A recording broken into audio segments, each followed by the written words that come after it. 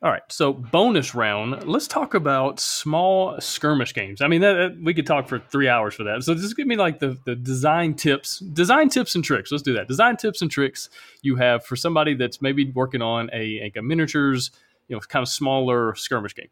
Yeah, I think the three rules that I could suggest for a small compact miniatures game.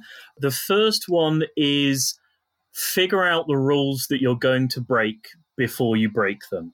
One of the most fun things in the world about writing a skirmish game is that you design your character and then you give him a special ability, and it's an ability that breaks one of the rules in the game, goes against the way that the game runs. That's fun. It's enjoyable. Everyone loves doing it. It's where a lot of us grew up writing our skirmish games.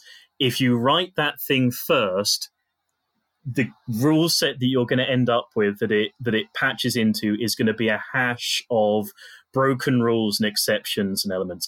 Get down a basic skirmish game version and then start breaking your own rules.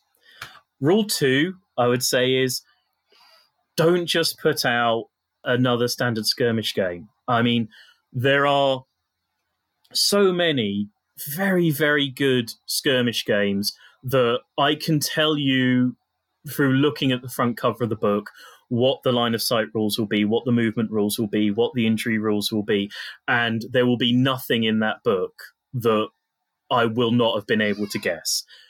Come up with something new. Come up with something special. Come up with something that your game actually does. It is not hard to write a skirmish game.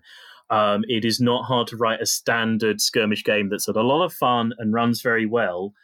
It's very hard to find one that does something worth doing.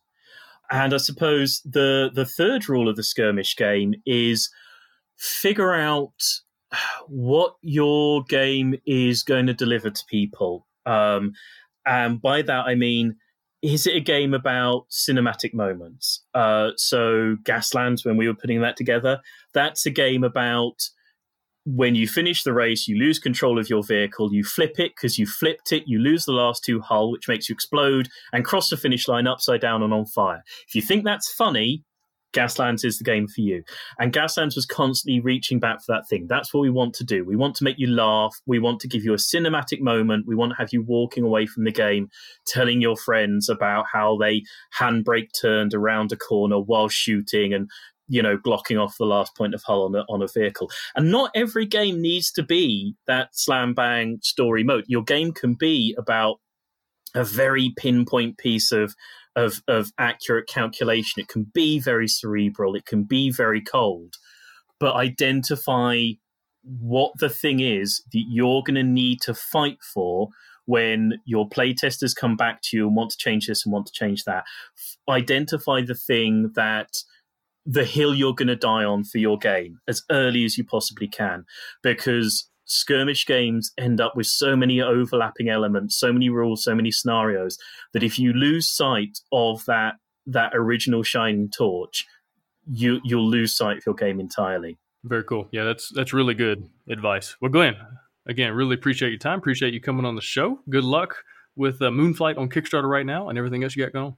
Fantastic. Thank you very much for your time. It's been brilliant. Maybe speak to you again sometime in the future. Sounds good.